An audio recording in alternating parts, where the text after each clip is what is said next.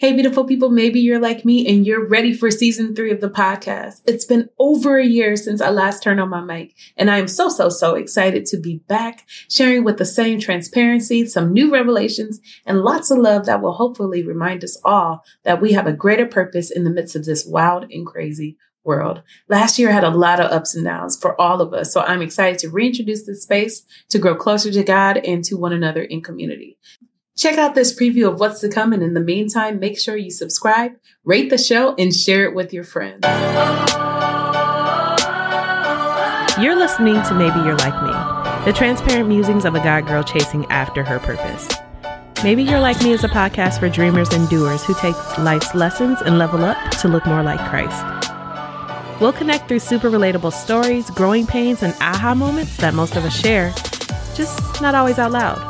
I'm your host, Alicia Watson, creative entrepreneur, playwright, author, wife, mother, daughter of the King, and so much more.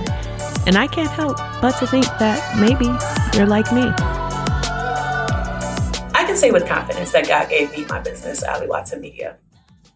He's not going to let it fail. He's not going to let it destroy me. He's not going to abandon me in it. And he's a steadfast resource of grace and favor and providence and sovereignty so that I don't mess it up. I can trust all of that. And God has used my business to grow me in ways that I would have not grown otherwise, like how being the face of my brand led me through a whole process of dealing with my body image issues and dealing with the trauma I experienced being an overweight child. It was tough, but I'm healed and content with myself at every size now. I wrote a book about getting over my weight, and that has not only changed my perspective in my life, but it has done the same for some others.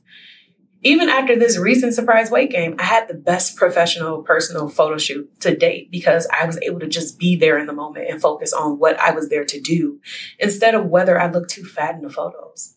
I still shop and dress this body. I still walk around the pool and beach without a cover up.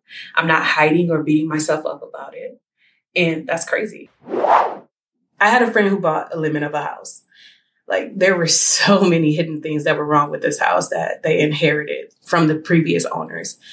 They did what they thought was right. They had 2 inspections, they did their due diligence, and it still ended up not being perfect. It ended up not being the best choice for them.